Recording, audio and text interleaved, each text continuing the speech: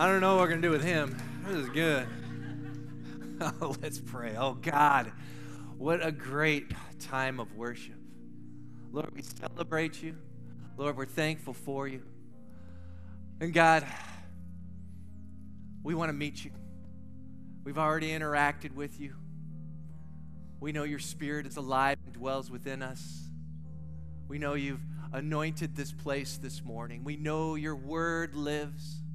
And God, wherever we're at, hurts, pains, whatever it is, God, we just want to break through those things so we can interact with you deeper. So God, you can have your way with us. We want you to mold us. We want you to shape us. We want you to convict us, to guide us. Help us grow so that we can experience you deeper and know you better than we did just a moment ago. God, we don't want to just rest. We want to keep going with you. So speak now. We ask this in Jesus' name. And the church said, amen. Please have a seat. Thank you. All right. Yeah. Oh, God is good. Amen. You know, I'm looking at the series that we're doing, the 7 church, and it's just kind of crazy when we think about it, all the things that we are learning about how we need to step up sometimes, how we have to work a little bit harder, and because the Christian journey is difficult. It's hard, you know. I'm not going to sugarcoat it. If you're new to the God, I'm sorry, you're going to be in store with some great times, some difficult times, but the entire time that you're involved with God is you're going to have that joy, that assurance that only He can bring, that purpose in life. But so often in our Christian walk, we get to those happy parts. You ever get into the happy place where you're like, this is great, everything seems to be working, I love it. You know, don't mess with it. You know, you don't want to go to church sometimes because you're afraid the pastor might upset you. So you kind of love where you're sitting. You're loving that. And so much so that sometimes God presents to you an opportunity and you look at it and you go, you know, God, maybe not now because everything seems to be just where I need it. Have you ever gotten to that point? Because it's easy to get there, and once you get there, you're like, I don't really want to go further because you might disrupt something of mine. Because we kind of get happy with where we're at. I think of Laura and I, when we first started out in marriage, you know, we'd been married for just a short time, and maybe a bit less than a year. And my father died, and we had to go back to the service and the memorial service. And after the service, an elder of the church approached me and offered me a position at the church. And I was like, you're crazy, because I was living life large. You know, I had a beautiful wife who paid the rent, and I could go and be a youth pastor. I mean, it was great. I mean, and we had it all. We had a mansion. It was like 800 square feet, and it was wonderful. My life was set. And I knew what I was doing, and yet He kept bothering us, and we're like, okay, is this what God wants to do? And we had to leave everything that we knew, even the position. I left youth ministry after 9 years to do something that was unheard of a youth pastor, be an administrative pastor. That's nutso. And I had to step out and step up. But I find in those hard times, isn't that when we grow the most? Isn't that when we connect with God the most? Is when we have to be reliant on Him, when He gives us the opportunity and we step up in our faith. But so often in our journey as Christians, we get to the happy spot and we go, oh, no more, no more. And church, I want to encourage you today because there's so much more. I want to talk to you today about it's never too late to get going. Maybe get going again. Maybe you're a student and you're going, well, do I pursue God? Or do I pursue what I want? And that's a question we have to ask yourself because what do you want to get out of life? What everybody else gets, or something deeper? Or maybe you're a retired person and you think, you know, I've gone pretty far and I don't want to go any further. But you're still here. We see, we forget that as long as we have breath, our purpose is not for us. It is for God. See, the world is all introverted in the sense of they are all looking at themselves like this is where I am to go. But a Christian is to going, hey, what does God want of me? Let's remind ourselves while we're here. See, God wants you to enjoy Him. And I think we like that part. I like to enjoy God. Ooh, yeah. Gimme, gimme, gimme. I love God. but he also wants us to live for him. Now, many of us will go, okay, I can live for him, but then the next step is, and proclaim him. See, he wants us to proclaim him to the world. Now, that last part, that's a little difficult, because all of this, understand, gives him glory. You enjoying him gives him glory. You living for him gives him glory. And you proclaiming him gives him glory. That's what we're to be about. At our home, we have a paraphrased scripture in our home that's on the wall. And it says very simply, what our heart is let people in and through your body. Now, why is it like that? Well, it's pretty concise. Because if I'm letting people see God in and through my body, what is that? Heart and soul. You know, the physical. Your heart is the physical. It's who you are. Because this is your only vehicle to do ministry. So you want to show them. The mind is the intellect. So you want to know about God. And then the soul is your emotion, the feeling of who you are, your personality. And so those three are in unison to show people God. But people can't read my mind. Even my wife thinks she can. She can't. I got her fooled right now because I'm thinking something totally opposite. Am I? Okay, maybe not. Okay. But the thing is you can't, people don't know what you're thinking, right? So the mental has to meet physical, where you speak. Your emotions, you know, a lot of people have sour pusses on their face, but they don't know Jesus is in there. And so you have to change that emotion, that feeling. And we have to show people who Christ is. I want to share with you out of 1 Corinthians, and in chapter 1, verse 30, it reads this. But by his doing, you are in Christ Jesus, who became to us wisdom from God, and righteousness, and sanctification, and redemption. You see, what do we have here? In us, we have Jesus. And through Jesus, we get the wisdom. But not only that, we get righteousness. See, we aren't righteous apart from him. So Jesus and his righteousness now lives in us, and then we see sanctification and redemption. So sanctification means you are now made whole. So Jesus is in you. Jesus is now in you, and that redemption. But the reality is the world needs to see it. The world needs to see what this is. And the only way to do that is through our works, but is through our lives and our speech. But we would much rather do the deeds. We'd much rather do the things. But I tell you, you know what? If God gives you opportunity to show people, we have to take it. Because the opposite is true. Now think about this. If you're not exhibiting God's wisdom, God's redemption, God's sanctification, his righteousness, if you aren't exhibiting that, what are you exhibiting to the world? They might see something totally different. David Patty of Josiah Venture said this. He said, if you don't get to the gospel, people will assume it's a religion of good works. Boom. See, we are to be about good works. Ephesians 2:10, we are created for them. But the thing is, if we are only about those things, we are going to miss the boat, and so will everyone else, because they'll go, hey, they're a good person. I like them. But you've got to get to the gospel message that Jesus is the Savior, Jesus is the Creator, Jesus is the end-all, be-all, and there's no way to the Father but through him. But they will look at it differently. The church that we're looking at today of Sardis, they were struggling with that. You see, this was a church that was all about the doing.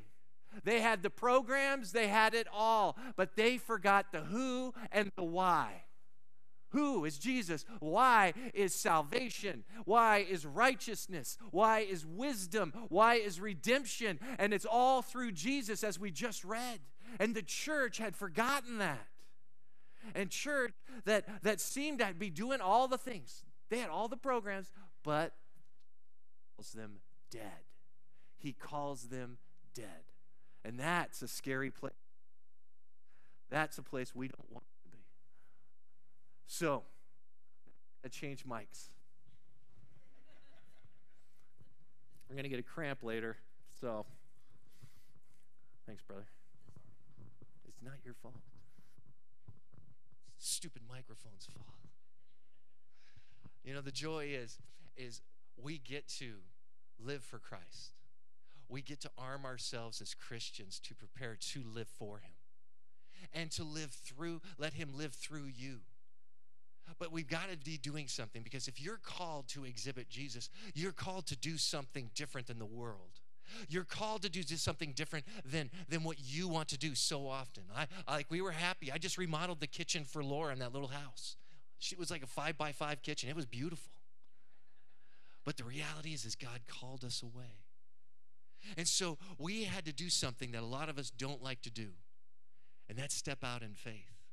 But I'll tell you this, and if you want to write it down, understand that exhibiting Jesus requires active faith. You can't just sit and coast.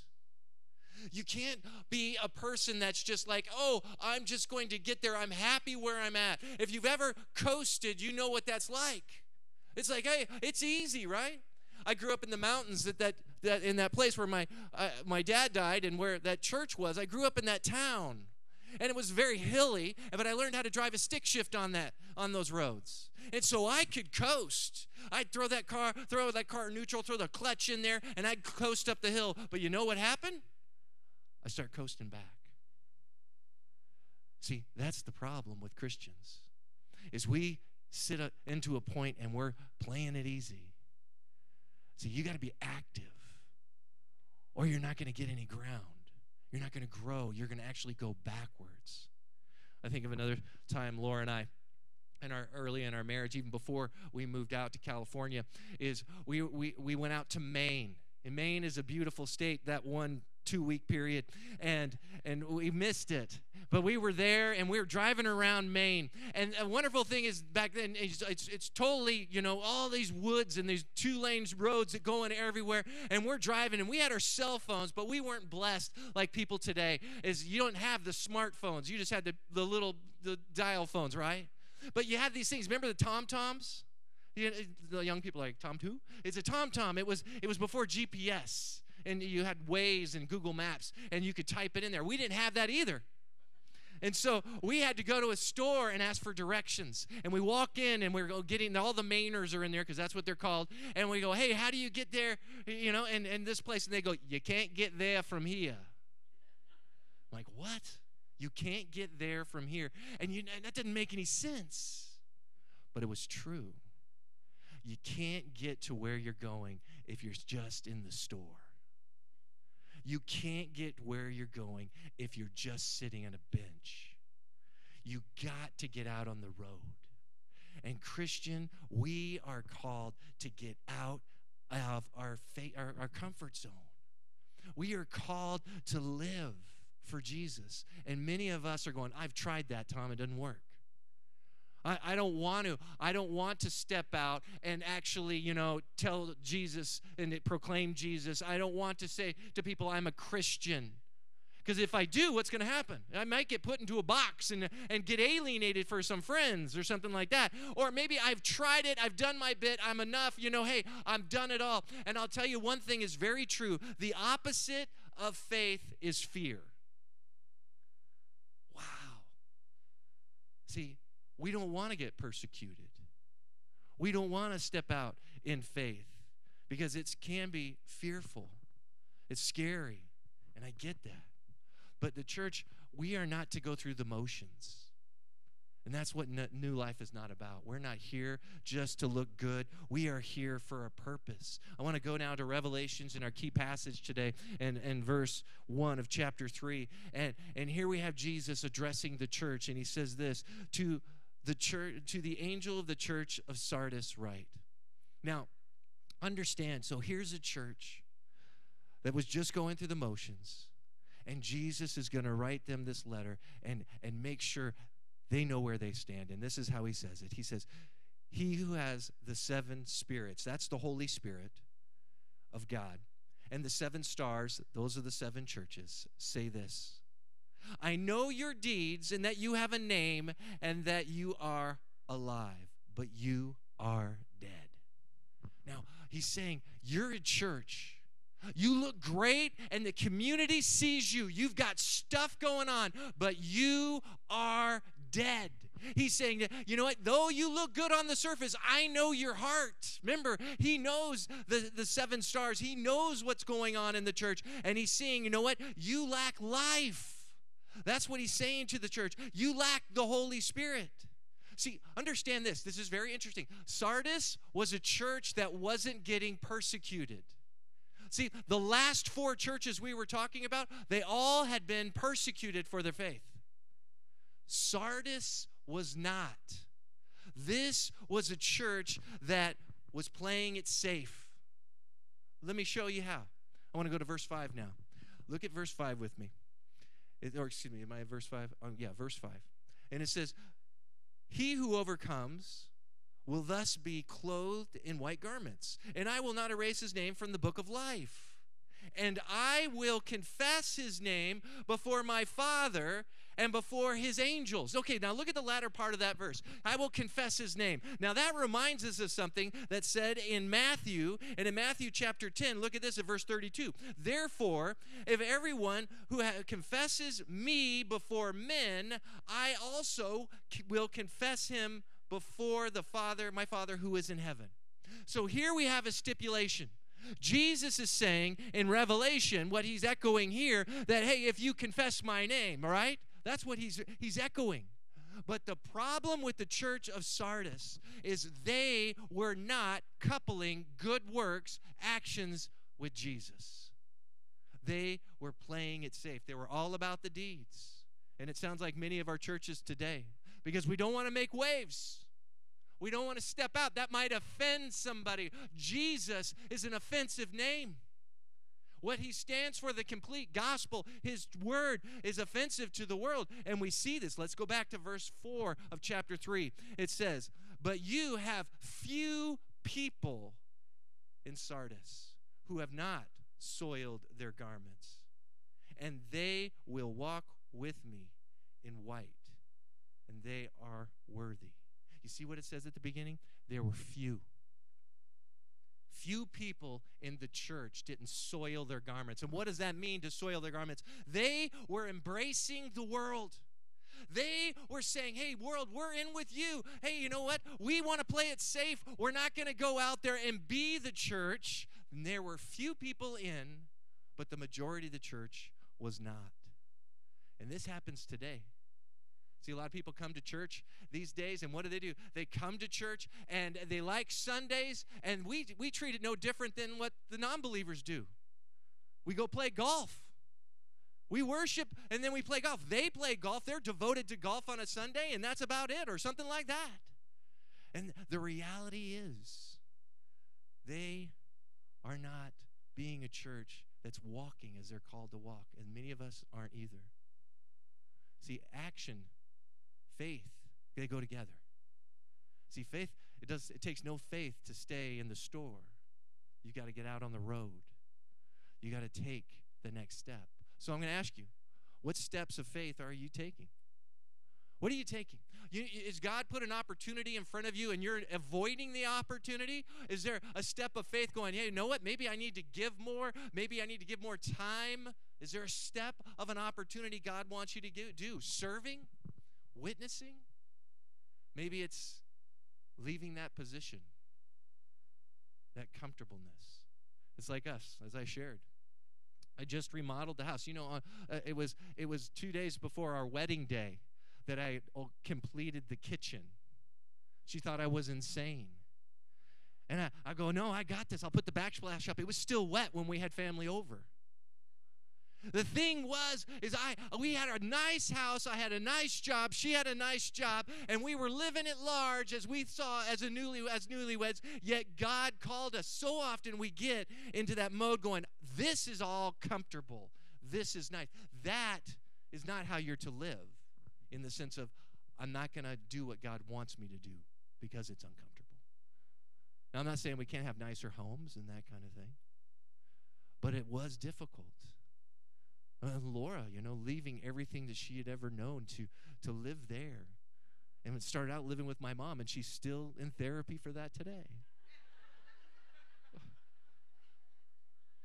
The thing is that sometimes it's difficult. I love her. And it's difficult that we have to take these steps forward. But that's what the Christian journey is for. Let me remind you of a verse I like to talk about these days, and it's out of Matthew 7. Look at verse 14. For the gate is small and the way is narrow that leads to life, and there are few who find it. Now, it says a gate, and it says a way. It doesn't say a waiting room. It does not say a seat. It doesn't say a store. There is a path, there is a journey, and it's called a place that we are to go after. And so when we're coasting, when we're just going, you know what, I'm comfortable, I don't want anything to go, that is not a place for anyone to live as a believer in Jesus. And so we have to go take those active steps, but doing that, you got to be on your guard. Because I'll tell you this right away, understand that exhibiting Jesus requires vigilance. You got to be so on fire for it. You've got to say, this is where I'm going. This is my direction, because if you're not, your guard is going to be let down. As we read in Peter, it says, that Satan roams around like a roaring lion looking for someone to devour. When you are coasting, when you are just happy and you go, I don't want anything to happen, you know what? That's when Satan's going to strike. When you are a person that's just not taking care of business and you're just going after it, that is the problem you're going to have. You see, church, we're called here to be ambassadors. You can look that up, 2 Corinthians chapter 5. And the thing is, an ambassador is what? It's somebody who makes connections for their boss. Someone who's there to represent. And that's us. We're to make connections. We are to represent for Jesus. But there's a lot of ambassadors that like to go to the parties and the balls, like to hang out, go to the functions, but no one knows really what you're about. That's not the Christian experience. That is not what we are called to do. Let me look now in verse 2 of Revelation 3. It says, wake up and strengthen the things that remain, which were about to die. He's saying here, wake up. Now, this isn't a nice little wake up. Oh, honey, wake up. This is urgency. This is an urgency for you to understand, hey, you're about to die. There is a cliff out there. You're about to go off it, and you've got to remember these things. You've got to wake up, and it says strengthen. That means to stand firm. That means that we are to get back into it. That means we're going to get grounded, get strong again. But the church was a church that was weak and coasting. They were coasting on their past successes. It's kind of like the town of Sardis. You know, the town of Sardis, it was strategically placed at the top of a mountain. It was up on this mountain, and there was one road in, and it was said to be an impregnable city because it was so steep to get into it that they say only a child could defend Sardis. But in 549 A.D., King Cyrus, the Median, he had attacked the city. And so the king of Sardis went in there, barricaded himself in the city, and went to bed. And he goes, they ain't getting in this place. You know what they did? Median soldiers scaled a place that they weren't looking. The centuries were falling asleep. They were thinking nothing's going to get us, and they took the city. They destroyed it. But you know what? They didn't learn. In 218 BC, Antiochus the Great did the exact same thing, and he sent Cretan soldiers up, and the centuries were asleep because they thought, no one's going to come in, and it happened again. How many churches in America or even in our town are big but empty? Because they're asleep. Because they're resting on their past successes. They have all the seats, but no one's in them. They aren't active. They aren't about the ministry that is set before him, and they've been overtaken. And the church of Sardis was ready to be overtaken. And Jesus says, wake up. Look what he says here in verse 3. In verse 3, it says this, so remember what you have received and heard, and keep it, and repent. See, he's saying to the church, you know what? What have you received? Redemption, wisdom, salvation. What have you received? Sanctification. Now, what have you heard? The gospel message. And we are to be about the gospel message. We are to be about those people who do good deeds and represent Jesus. We know that. And that's what the church was to be about. And if we're not, what are we to do? Repent. That's what Jesus is saying here. You've got to repent of it. And a lot of Christians, we are sitting back and go, there's nothing wrong. There's nothing wrong. Because we're just going about the motions. Much like the church of Sardis. And we got to remind ourselves the gospel of Jesus Christ is about life change. Man, think of that. It's about total life change. It's not about you sitting back and keep doing what you've always done. There needs to be a change of heart, a change of direction. That's what repentance is, and that is what we're called to do because you are new. If you have the wisdom of God, if you have the righteousness of God, if you have the redemption of God, the sanctification of God, you're new. Because that means Jesus is in you. Let me remind you, 2 Corinthians chapter 5, verse 17. Therefore, if anyone is in Christ, he is a new creature. The old things have passed away, and behold, the new things have come. The old things, your way of doing it, your way of living for yourself, you now have Jesus in you that you are to show in and through your body. See, now you're new. The call of the Christian is not the call of the world. We are called to do something. See, the church of Sardis, they weren't about newness. They were about compromise. They were about letting the world dictate their safety. This isn't the way to grow a church. It isn't the way to make an impact. Look at verse 2, the latter part of verse 2 now. For I have not found your deeds completed in the sight of my God. See, he's saying to the church, you're not finished. You've got your deeds, but the deeds aren't completed if they're not coupled with Jesus. The deeds are not completed if Jesus is not in them. Your life is not completed. And he's saying you have opportunity. That's what I love about this. It's like it's not too late to get going. It's not too late for the church to step up. It's not too late for us. And we've got to remind ourselves what we're here for. Let's go to Colossians. I'm going to go to Colossians 1 now. In Colossians 1 in verses 27 and 28, listen to this. To whom God willed to make known that what is the riches of the glory of the mystery among the Gentiles. What is it? What are the riches? Which is Christ in you, the hope and the glory. See, your job is to make known. He wanted to show you the mystery, Christ in you. And church, this is our job as a church. Our job is to help you. Look at verse 28. To proclaim him, admonishing every man, teaching every man with all wisdom, so that we may present every man complete in Christ. See, we here are to equip you. So often the church has taken the role as the person that does all the work. So they get the programs, they get the speakers, they get the feel good, and they come on in. And you know what? That's not a way to grow the church, because what are you doing? You're not growing people. You're not equipping people to get out there and to show them the world who we are. We got to remind ourselves who we are. Look at verse 3 now. Go back to verse 3 of Revelation 3. It says, therefore, if you do not wake up, I will come like a thief, and you will not know at what hour I will come to you. He said, if you don't, this is the warning. I'm going to come for you. This isn't the second coming. This isn't the rapture of the church. This is Christ's judgment upon the church, upon the individual.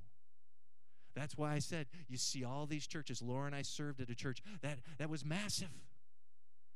It sat hundreds, 550 people.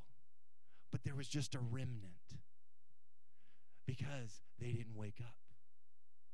They didn't wake up, and we see what happened. They weren't effective. They weren't the people God wanted them to be. They went along with them, with the world. I mean, think about it. The church of Sardis, why would they compromise? Why would they not want to proclaim? Why were they not? Because I'll tell you, number one, it's easy.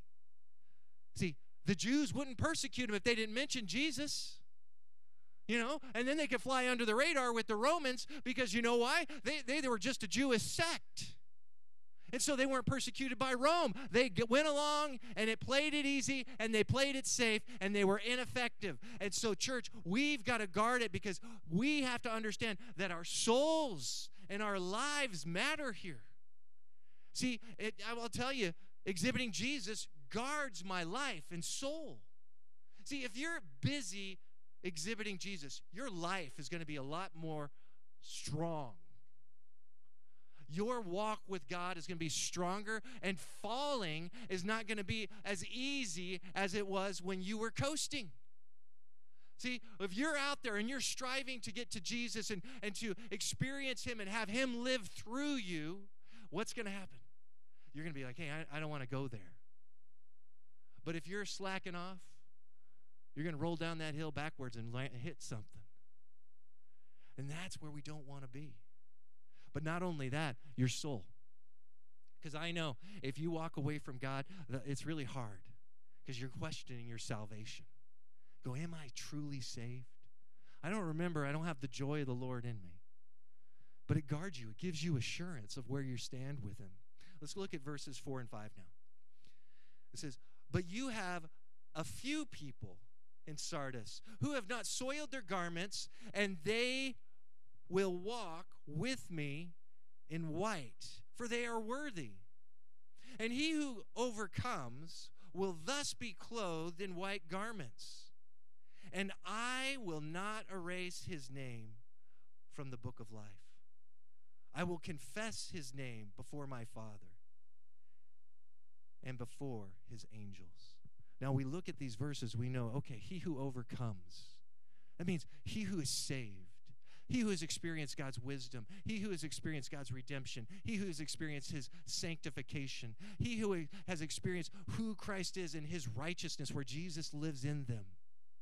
He who overcomes. And we see this, and a lot of people go, what, I can lose my salvation? No, it doesn't say you're going to lose your salvation. It doesn't say you're going to get blotted out. It says, he who overcomes is saved. And I'll tell you, if you're a person who is overcome, you're going to be wanting to strive for Jesus. You're going to be wanting to live for Him. And the question is, if you're not, you're going, am I saved? See, you're wondering about your salvation. That happens to people. And that's a terrible place to go as a guessing game. We're wondering where we're at. It's said that in the Christian church in America, the evangelical churches, it said 50% is expected to be saved. Some pastors think it's less. It's why? Because there's a lot of coasting going on. There's a lot of people that came in and they said a prayer and there's no life change. There's a lot of people that come in and say, I can't get there from here. You're right, I'll stay right here. There's a lot of people that saying there's an opportunity in front of me, but you know what? I don't want to go there because that's uncomfortable. Laura and I served at a church too, where a man had gone to the church for 7 years and finally accepted the Lord. You know where he heard about the Word of God? From someone outside the church. That's sad. We didn't want to stay at that church any longer. They weren't effective. They had all the bells and whistles. They had all the people, but they weren't effective. Church, we got to understand what the gospel is. In Romans chapter 10, verse 9, it says that if you confess with your mouth Jesus as Lord, what does that mean? He's the one in charge. He's the master. He's the one who calls the shots. He's the one that is now going to steer your life. And you confess Him going, yes, confess is, I agree with you, God. My life is yours. And sometimes we stumble. We talk about that a lot, but that's not where you live. Because we see that we confess it, and then we believe in our heart, in our essence of who we are, that God raised Him from the dead, you will be saved. For if the heart of a person believes, resulting in righteousness, and the mouth confesses, resulting in salvation, that means Jesus enters you. You're wondering, I don't know if He's entered me. Where are you at? Maybe he hasn't. Maybe your name is not in the book of life. That is why we are vigilant.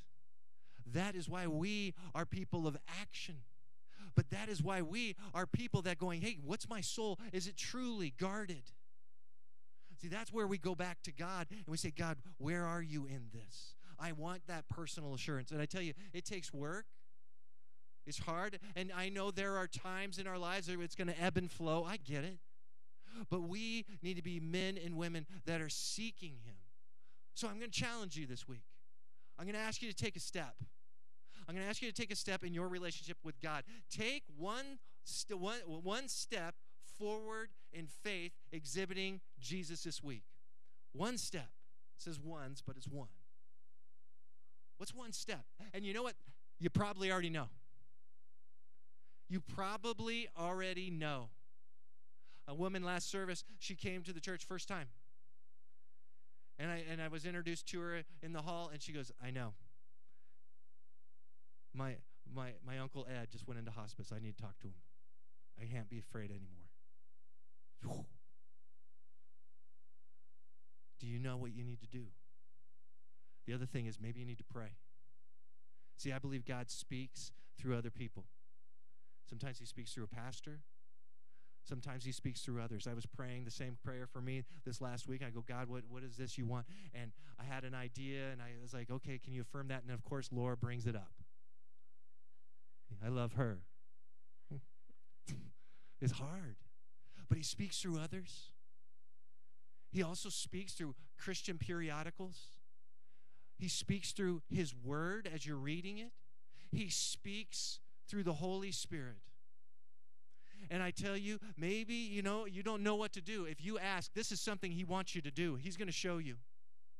But we need to be men and women who take steps for Jesus. And as the worship team comes forward, and we're going to sing one last song before we go, I pray that you would connect with God at a deeper level.